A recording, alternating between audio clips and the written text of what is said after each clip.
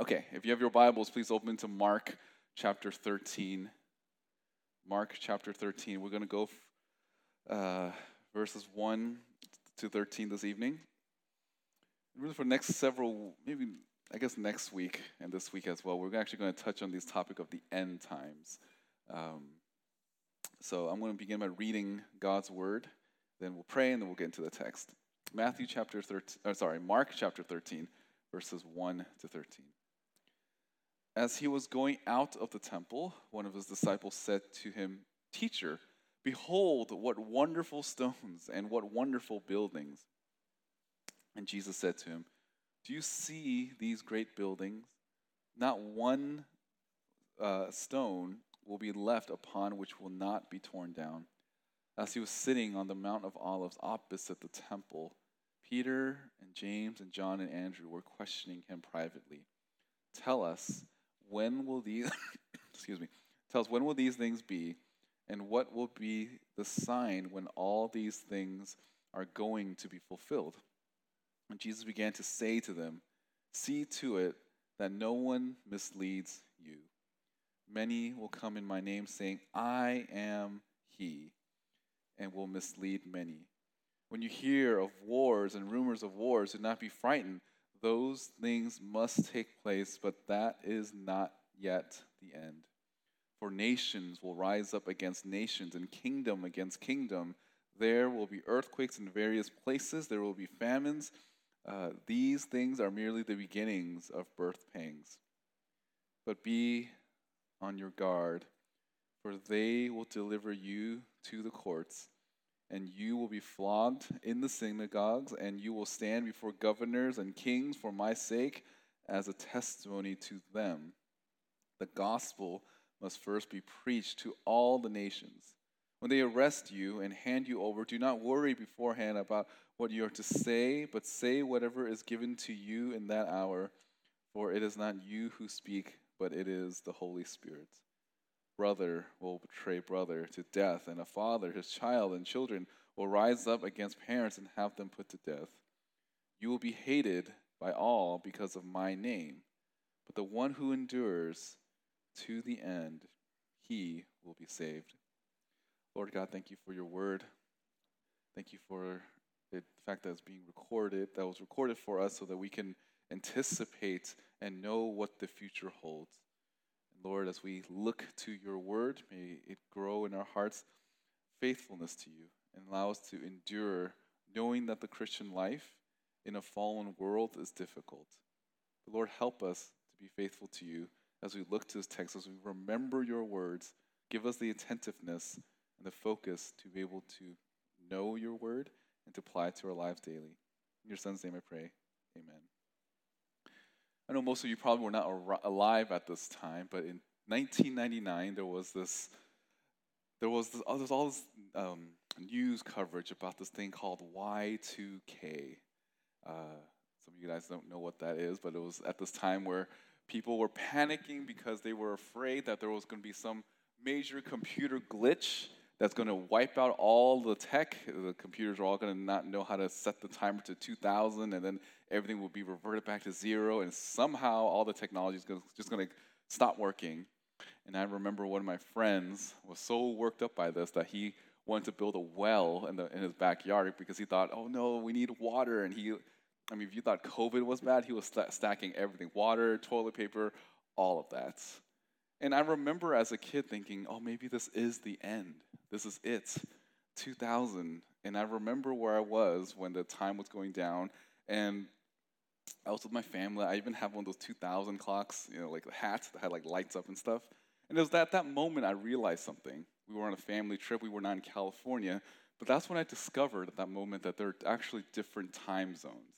I was a very slow kid at that time. I did not realize that the world does not happen. It's not like everyone in the entire world goes to 2000 at the same time.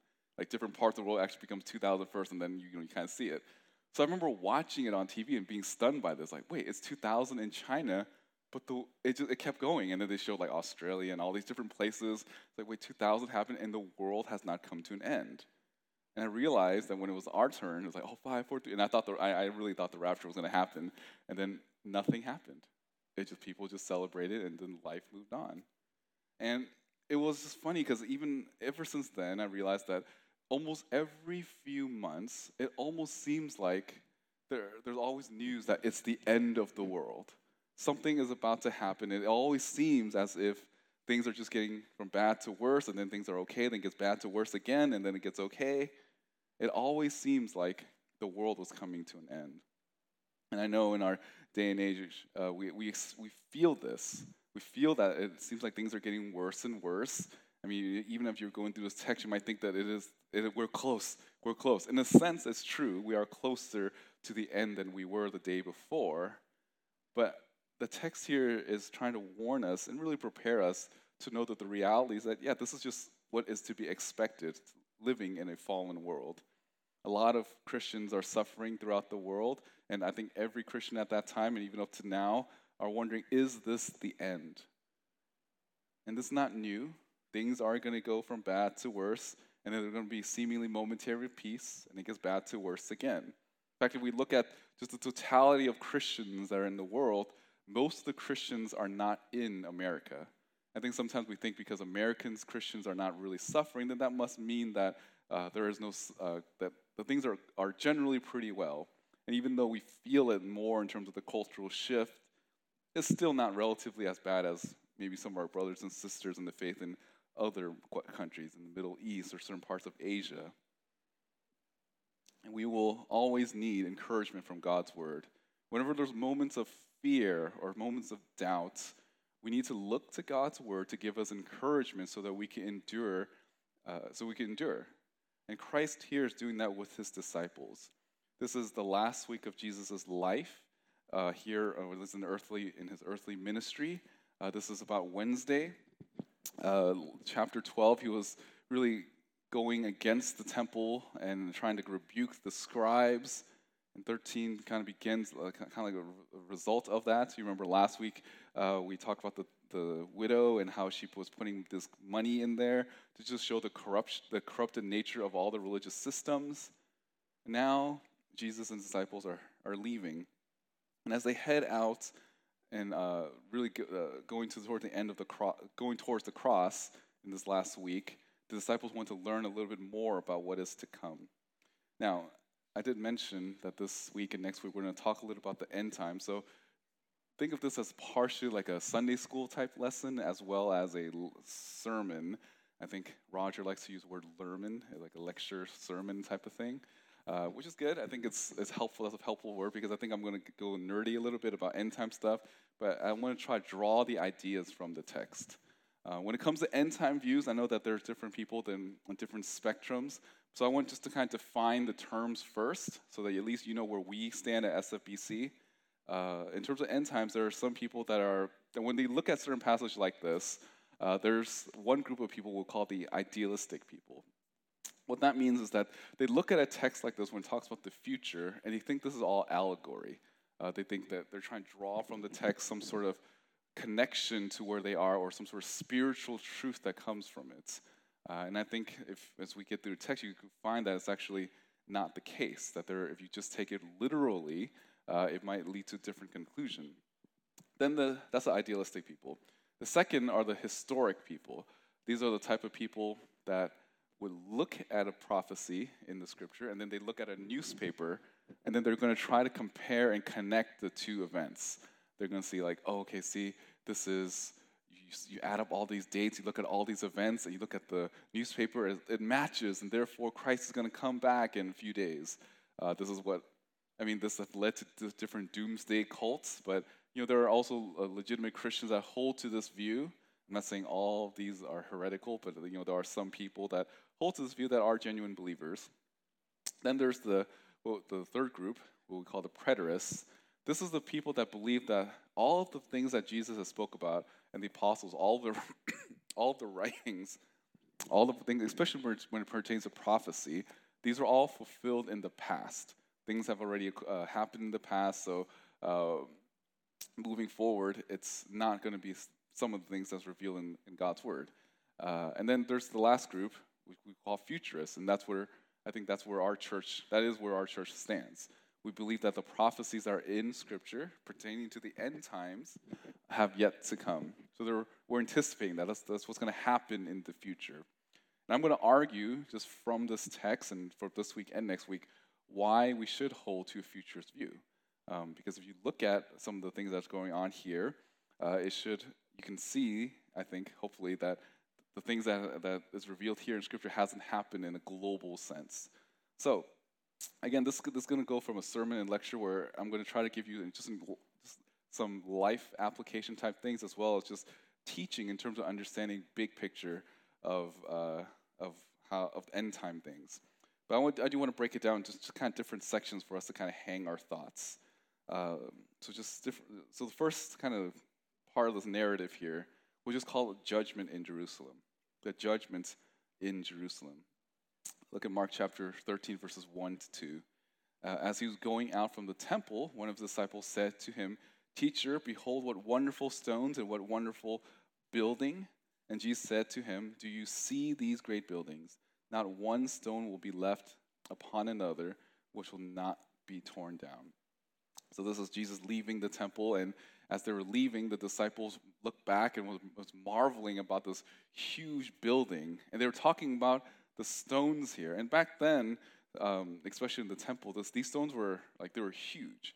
They're these big stones, and it took a lot of work to make a stone that big to be able to build the temple. I don't know if I don't think we think in those terms, in terms of just like the way that the buildings are made. There's a place in Millbrae, near the Millbrae bar station, where I remember there was like a big hole. I had 2 kids when they started. Now they're finally done. I think they're almost done. I mean, yeah, they're not done yet. We just drove by today, and I remember it being just this giant hole to now they're laying down the foundation, slowly building this building. And then today we're telling our kids, "Hey, remember that used to be this little small thing?" And the kids kind of remember it, but they don't really. But it was like a huge hole, and they put a lot of work into it. So you can imagine how great it was back then, where they didn't have modern technology, yet they were able to make these huge stones to build this huge temple. And the disciples, it's not clear on who it is. It can be one of the apostles, or it could be one of the other Jesus followers that was just marveling at this building. And Jesus tells them, "Behold," and Jesus responds by saying, "Do you see these great buildings? Not one stone will be left upon which will not be torn down." And again, this is a massive structure here, and I think this event does happen. So there's a sense in which when Jesus is giving a prophecy, some of his prophecies are nearer and other prophecies are further away. An illustration to think about this is if you look at a mountain, sometimes when you're just looking straight at it, it may seem like just one giant mountain, but as you get closer to it, you realize it's like multiple mountains. Kind of like the Rocky Mountains, depending what angle you're at, it may look like just one giant mountain, but you can see that as you get closer, it's actually multiple mountains that are just kind of stacked in front of each other. That gives this illusion that it's just this one thing. So here, I think Jesus is talking about a prophecy that is going to happen closer to his time than it is from a longer distance. Because we know from history, and even in the book of history as well as scripture, that the temple does get destroyed in 70 AD. In fact, it was destroyed to the point where there was nothing left. All these great stones, they were removed. In history, extra biblical sources, it said that these people, not only did they destroy the top of a building, but they leveled the whole thing, and they melted these giant stones. They destroyed everything. And what's left is what the Jews now in the Wailing Wall. That's the only thing that's left of that temple. Now, there's a question then. It's but then Jesus said not one stone will be unturned. Why is there still this wall left? Because I think what Jesus is talking about, he's talking about the upper levels of it. Because what's left is really just a lower level of the entire temple, and they had to dig through it in order to get that what the Wailing Wall is now. But everything above it, they destroyed. There was nothing left there. And this is, again, Jesus telling them that this was going to happen. And if you just kind of look at big picture from the scriptures as well, John was still alive when all this happened. He was a lot old. I mean, he lived past 70 AD, so he must have remembered as well, oh yeah, Jesus told us all these stones were going to be destroyed, and it actually happened. And it emboldened his faith to be able to be faithful to the end. And I think when we look at some of these prophecies that are fulfilled in the time of Christ or near to Christ, that should encourage us that all of God's word is absolutely true. All the things from the Old Testament that prophesy about the coming Savior is fulfilled in Christ. And all the things that Jesus prophesies, it came to pass in 70 AD like this here, and everything else. That means everything about God's word is absolutely true. When you think about the end times, when you're struggling in your faith, you need to remember that God's word is going to be the anchor of your soul. It's going to be the thing that's going to keep you from drifting away from the faith. It's going to keep you from being afraid and nervous about the things of the world. God's word is what's going to anchor your soul and to find peace. In fact, that's why I think at the end of verse 13, he says, but the one who endures to the end, he will be saved. There's a sense in which God's word will help you endure during difficult times. So he's giving this little short prophecy here, and then it gets fulfilled. And now he goes on and explain more of that. And Jesus is saying that not one of these stones will be destroyed. This happens 40 years after Jesus has said this event. And we get to the next scene, which we'll call worldly leaders. So from verse 3 all the way until verse 6. So, verse 3. As he was sitting on the Mount of Olives opposite to the temple, Peter and James and John and Andrew were questioning him privately. Tell us, when will these things be, and what will be the sign when all these things are going to be fulfilled? So the disciples, here the four, which is interesting that these are the first four that were chosen by the Lord to be part of that inner circle.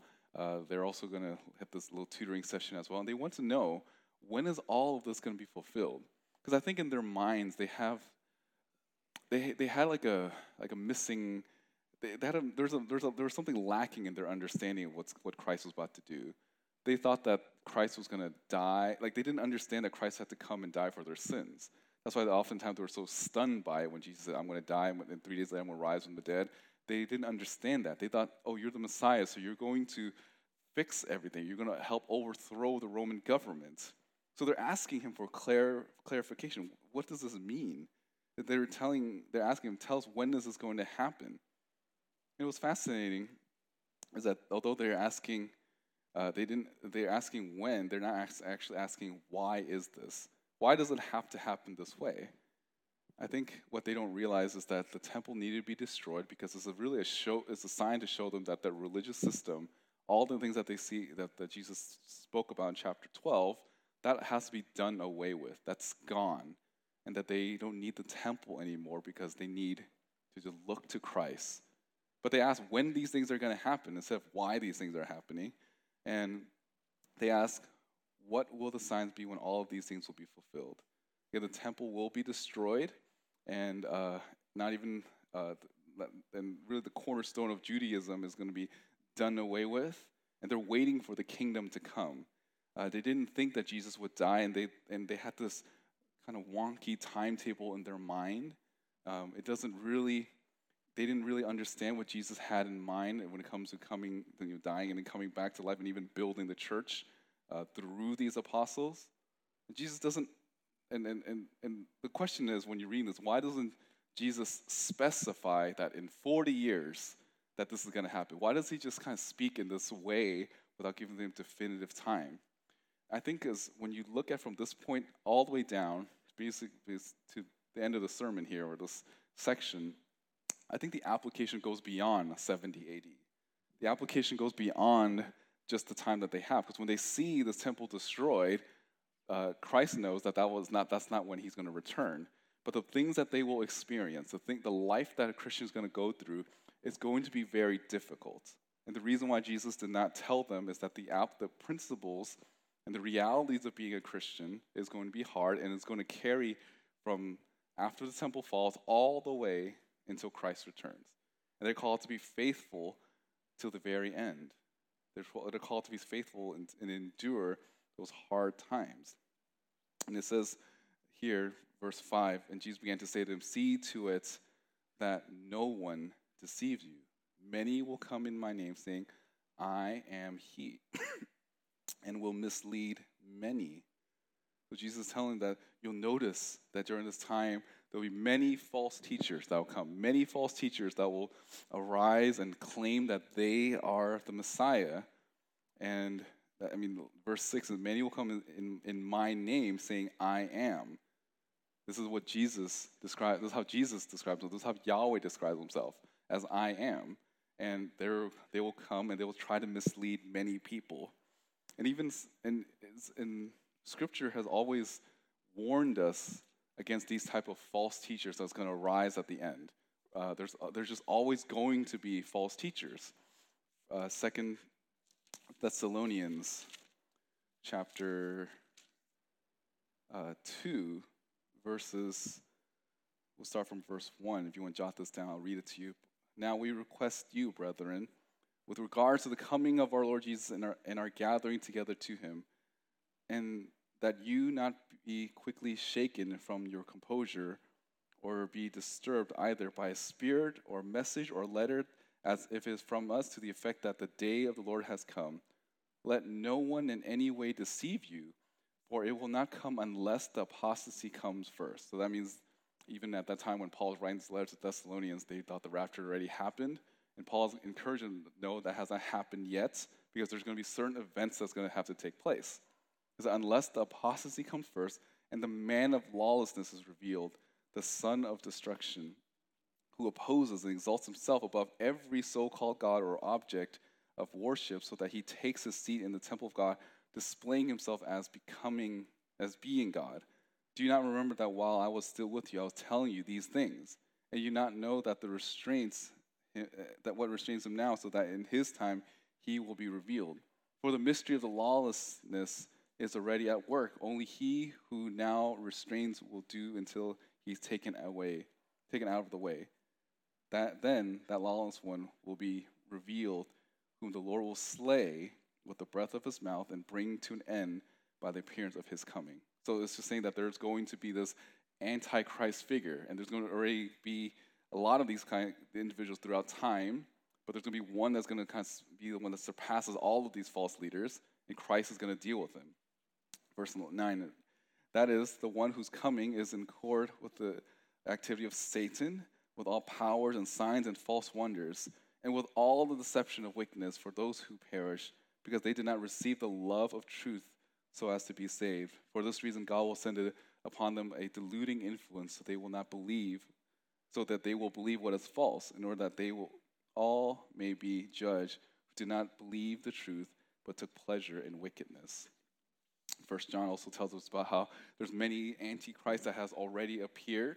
And that's just the reality that from the time when Christ leaves all the way until he returns, there are going to be many false teachers. There's going to be many people that claim to be God and will say that they're God and they need to follow them. They'll try to mislead many. So this is like the worldly leaders that we have to deal with, these worldly individuals that have no affections for the Lord, but try to draw people away, even in the name of Christ.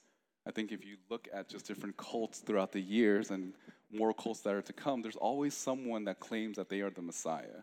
I mean, we're in San Francisco. The charismatic movement, in a lot of ways, began here and it moved down to LA. But it was individuals that claim that they have this unique divine revelation from the Lord, or that they claim to be Jesus. I mean, I've spoken to people that claim that they are the Messiah, that they've come, that they've returned, and they're usually like a homeless person or some weirdo that has no influence or anything, and they don't know my name, they don't know how many hairs on my head, they have no supernatural ability, but yet they claim to be the Messiah. And although there might be individuals like that we can easily dismiss, there might be other individuals that are more clever, that are more witty, and more winsome, because they know how to bend God's word. And that's the reality, that when we look to God's word, we need to know that God has revealed himself in his word, and God will never contradict himself when it comes to his word. There may be people that claim to be the Messiah, but the way that they live and the way that they interact with you and the way that they think about life are oftentimes contradictory to Scripture. So don't be misled by these individuals that claim to be the Messiah. But then the question is this, then how will we know if the Messiah has is truly the Messiah? If there's all these individuals that seem to even be able to do supernatural things, how do we know if the Messiah is truly here? Well, I think when you look at the book of Revelation, Revelation 19 seems to indicate that when Christ returns, it's going to be something that everyone is aware of. Revelation 19, verse 11, John writes when it comes to the second coming of Christ, he said, "And I saw heaven opened, and behold, a white horse, and he who sat on it called Faithful and True, and in righteousness he judges and wages war." This is talking about Jesus coming back. And also, interesting note, this word heaven opened is the same word that's described when Jesus was getting baptized and the heavens opened up. So just like how the people that saw Jesus get baptized and the sky tore apart, and then God spoke and said, "This is my beloved son," well, Jesus is going to come back in the same way. The heaven's going to rip open. We're going to get, I guess the rapture has already happened, but people are going to peer up into the sky and see this reality that's just beyond them, and Christ is going to come down from that. That is something that no false teacher is able to do. When you think about false teachers, they can be very eloquent, they can quote scripture, they can even act very humbly, but what Christ can do is something that these non-believers and these false antichrists are unable to do. They're not able to rip the heavens open and ride down on a white horse. It's kind of like when Moses, when he was going against all of those Pharaoh's magicians. There are some things that the magicians were able to do, but at some point, the magicians had to give up, like, okay, yeah, we can't make the whole ocean or the river into blood. We can't conjure up some of these things. They're able to do some things that are similar to what Moses was doing, but at a certain point, they couldn't do it anymore. And that's the same thing between the Antichrist and the true Messiah. Some of the Antichrist might be able to do certain things that seems like something the Messiah would do, but in the end, Christ will reveal himself by coming down from the heavens on a white horse, and it will shock everyone. But what's even more horrifying is that when Christ returns, there are still people, knowing that he's the Messiah, will still try to wage war against the Lord. Because it says later at the end of chapter 19 of Revelation, and the beast was seized. And the beast was seized, and with him the false prophet who performed the signs and the presence by which he deceived those who had received the mark of the beast and those who worshipped his image. These two were thrown alive into the lake of fire, which burns with brimstone. And the rest were killed with the sword which came out from the mouth of him who sat on the horse, and all the birds were filled with their flesh. So even though there will be people in the end time that see this event, that see Christ coming down from the heavens, they know that he is the Messiah, but instead of bowing down and worship him, they choose to reject him and wage war against him. So that's how we know if the true Messiah is here.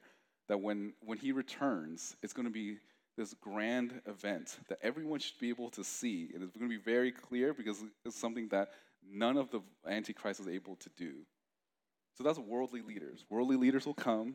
Some will claim themselves to be Messiah. But yet we know that the true Messiah, when he returns, is going to be this magnificent event. So that's worldly leaders. Second, or third, we'll look at worldly conflicts. Verse 7 and 8. Worldly conflict. And when you hear of wars and rumors of wars, do not be alarmed. Those things must take place, but that is not yet the end. For nations will rise up against nations and kingdom against kingdom. There will be earthquakes in various places. There will be famine. These things are merely beginnings of birth pains. Now, this is why we hold to a futurist view. Because people that believe that this has happened in the past, or especially when it's like 70 AD or time of Christ or the apostles, there wasn't, even at that time when you look at historical accounts, the world was not at war with itself. Yes, there were earthquakes. Yes, there were wars throughout, but it wasn't as big as what it says here. It said that there would be wars and rumors of war, and all the stuff had to take place, and that's just the reality of living in a fallen world post Christ's resurrection and ascension. That we are going to suffer just the realities of living in a fallen world. There's going to be conflict. There's going to be wars. There's going to be earthquakes. There's going to be kingdoms rising against kingdoms, and again, if you look at nations, it says here nations will rise up nations. At the time when Christ ascended, there wasn't like all the nations were going against each other. It'll be similar to. I remember just reading this and studying this, and there were a lot of people that looked at like, oh, World War II must be that event, or really World War One. They thought that was it. This is when Christ is going to return, and then Christ didn't return. They think World War II. Now everyone's at war again. It would seem that it has to be this cataclysmic event where everyone is at war with each other. But it says like that's not the end though. That's just the beginning of birth pains. If we're here in San Francisco or the Bay Area or California, we're familiar with earthquakes, but yet the earthquake described here seems to be able to shake up everything to like the land mass is just going to be like radically altered. Everything that Jesus is describing here is saying, yeah, all of these things will take place. But even when they take place, it says here, do not be alarmed. Verse 7 warns us to not be alarmed. And I think that's just something that's very encouraging to know that these things are supposed to happen because this is what the fallen world is like. And even in the fallen world, sometimes Christians are on both sides, right? If you think about nations, again, rise up against nations, there's Christians on both sides. Kingdoms against kingdoms, there's Christians on both sides. We think about earthquakes, there's wherever it is, there are bound to be Christians that are going to suffer. But yet, despite all of these things, we shouldn't be alarmed by the reality that this is what the world is like. The news are not always good at predicting the future. I mean, that's why like what the word forecast means, like that you can kind of anticipate, but you can never fully know. All the things that the modern technology can try to predict, they will never be able to know exactly what's going to happen.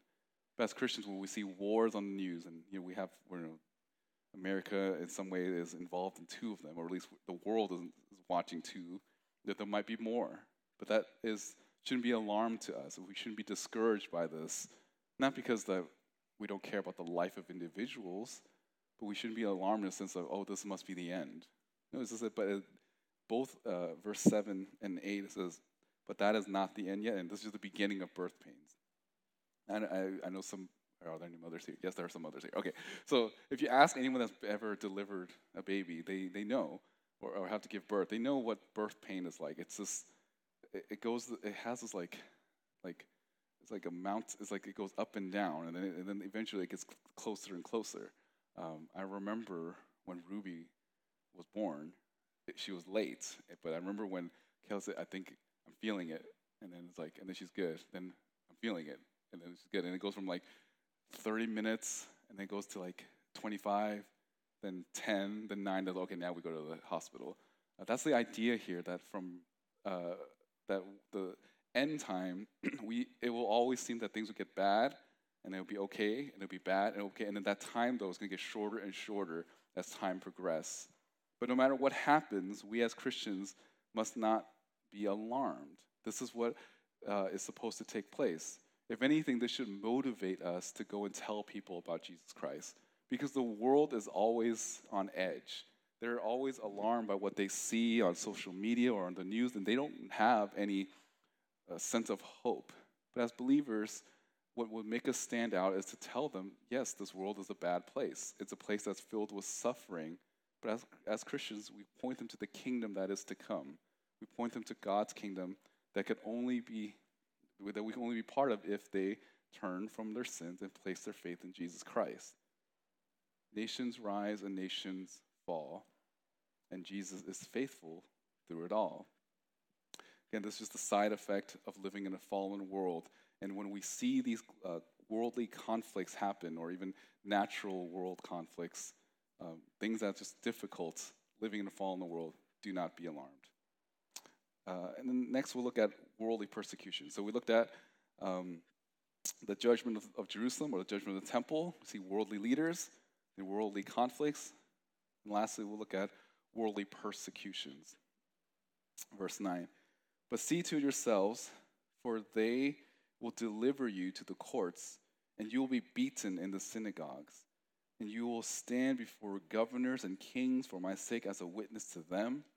And the gospel must first be proclaimed to all the nations.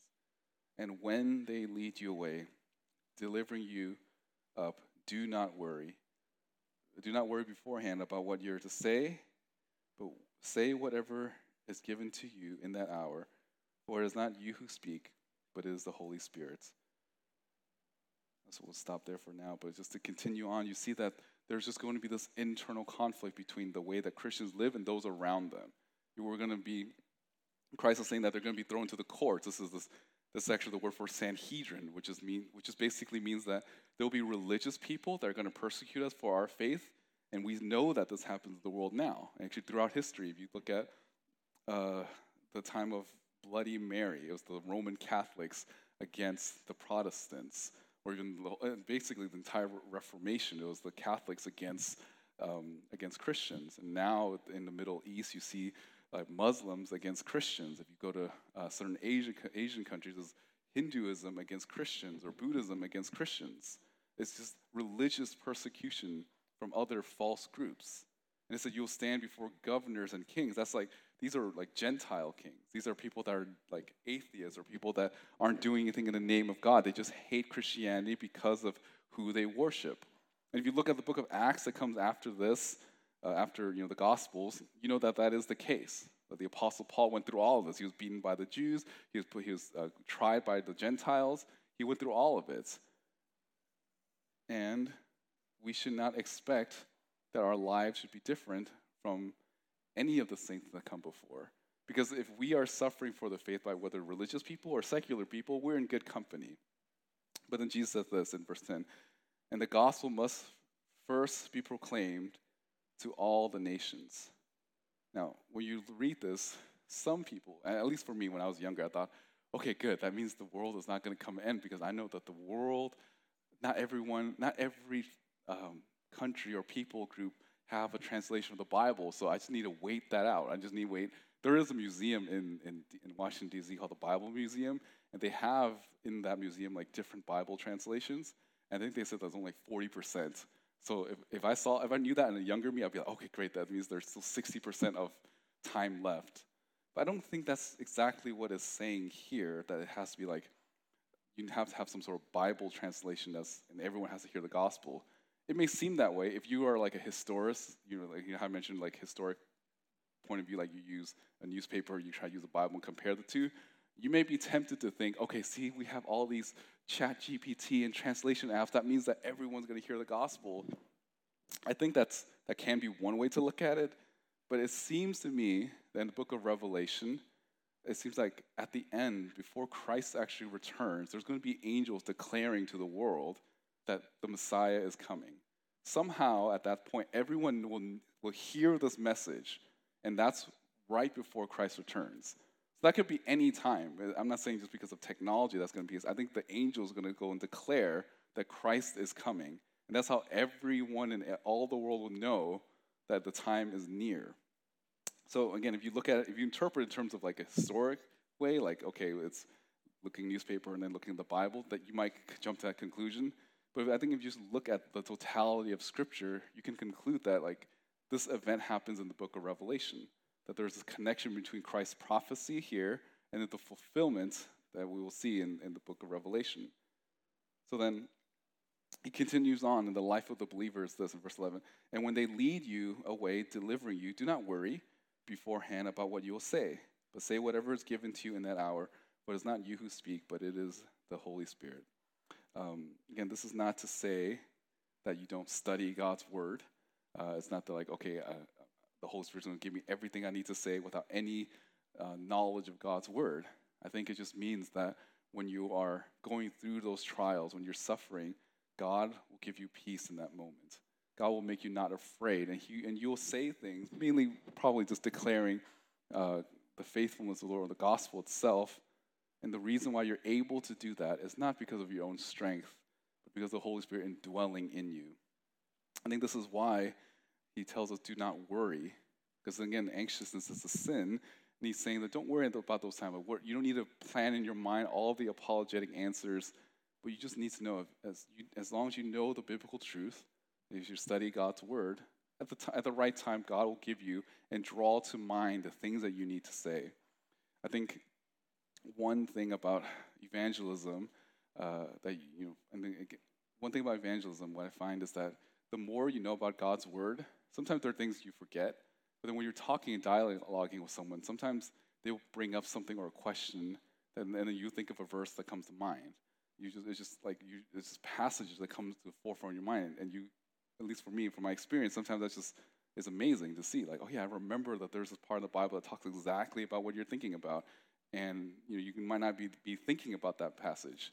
It's just by God's grace that He might make you remember things. And I think that's why He says, "Do not worry." Again, it's not to say don't study for God's word, but it's just that when you're in those moments, especially toward the times of persecution, God will give you the right opportunity, and God will give you the right word to say in those times. Verse 12, and brother will betray brother to death, and a father his child, and children will rise up against parents and have them put to death. A family is like the most basic institution, and Jesus is saying even in those times, in those relationships, family will turn against each other because of their faith. I mean, I think if you look at just the headlines now when it comes to all of these gender issues, we see that. Oh, my parents are this way, and they don't accept my life, and then they tell other people, and then usually the parents are blasted in social media, or they're put on the news as being bigots. We see kind of like the foretaste of all of that, but that's not even close. Doesn't even come close to what Jesus is saying. They'll betray their family. This word betray here is the same word. It's a very specific word, and it's used to describe Judas betraying Jesus. Again, you and I should not be surprised that we will be betrayed because Jesus was betrayed. He was betrayed by someone close to him. Then why should we expect any less for us in our faith? So we go through all these internal conflicts, but yet we're called to endure. Look at verse 13. And you will be hated by all because of my name, but the one who endures to the end, he will be saved. I think it's interesting where it says you'll be hated because of my name. This is not the first time Jesus told them they'll hate you because of me, or they hate you because they hate me first. Basically, what Jesus is trying to encourage the disciples here is like, don't take it personally. They don't hate you because of your ethnicity. They don't hate you because of your profession. They don't hate you because of what you have. They will hate you because of your faith in me. But yet he tells them, but the one who endured to the end, he will be saved. It may sound like here that there's some sort of works-based salvation, that you have to endure, otherwise you won't make it to heaven. But I don't think that's exactly what it's saying. It's not saying that you can't have momentary weakness, because all the disciples had that momentary weakness. Peter denied Jesus 3 times in one evening. So it's not to say that you don't have weakness or moments where you fail, but it seems to indicate in the text that when you fail, there's a brokenness that you would make yourself realize, okay, I was wrong. I'm going to recant from my recanting, and then put my faith back in Christ and endure to the end. This word endure is something that we should be familiar with, especially on Sunday when we're learning about Hebrews. The book of Hebrews, where it's talking about enduring, like being able to hold on, to look to Christ, to continue to be faithful to Him, because that's what's going to, He is the one that's going to bring us to the end. We will be, if we're faithful to Him, the Lord will be able to help us through all the way until the very end. I mean, Romans chapter 8 tells us that, not even principalities and angels and wars and famine, all these bad things and that happens in the world, none of these things can separate you from the love of God. And what keeps a believer endure in those very difficult times is to remember God's love for you. When you remember God's love for you, what He has done for you, it will motivate you to continue to live faithfully until the very end. So how should we deal with this? How do we endure during times of difficulty?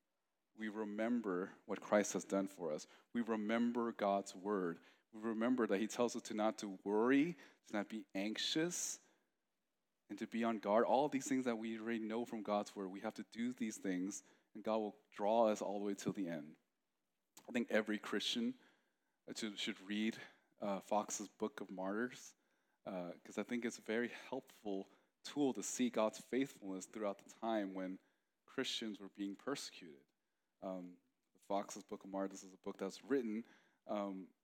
It was a deacon at the time that wrote during time of reign of Bloody Mary, when she was killing all of the Christians. And he wrote this one account about two individuals, Simon Miller and Elizabeth Cooper. These two individuals they're not married, they just happened to be tried and killed on the same time. And it said here, on July 30th, 1557, Simon Miller and Elizabeth Cooper were both led to the stake. It was set up in a field outside Norwich. When the twigs were lit, Elizabeth Cooper was afraid and cried out. When Simon Miller heard her cry, he put his hand toward her and asked her to be strong and of good cheer. He said, "For good sister, we shall have a joyful meeting hereafter." Upon hearing her companion's words, the woman seemed reassured and stood still and quiet, as one almost glad to finish the hard trial which she had begun. Then she and her companion committed their souls to the Almighty God and thus ended their lives. How does someone like Simon Miller or Elizabeth Cooper or John the Baptist or any martyr throughout all of church history, what kept them faithful until the end? What gave them the ability to endure until the very end? It is remembering the words of God. Remembering that the suffering in this life pales in comparison to the glories of what we'll have in Him, with Him one day. That for us to live as Christ and to die as gain. That we have Jesus Christ, that He's all that we want. He is our prize. He is our goal. He's the one that we love the most. That is what keeps a believer enduring until the very end. And I trust that if you look at this section here about God's word, as He's warning us about what's going on, we shouldn't be shocked. We shouldn't be alarmed, but know that this is just living in a fallen world is going to be difficult, and we will be persecuted for our faith, maybe sooner rather than later. But no matter what happens to us, remember God's word, that when all of this is said and done, He is faithful through it all. And I hope that as you I hope that now, especially when things are seemingly easy in your life, and there's moments where it seems not as difficult, that you start cherishing God's word in your heart so that you will not deny Him or sin against Him. Let's go to the Lord in prayer. Father God, thank You for Your word, and we're just reminding us that this world is going to be filled with people that hate Christians.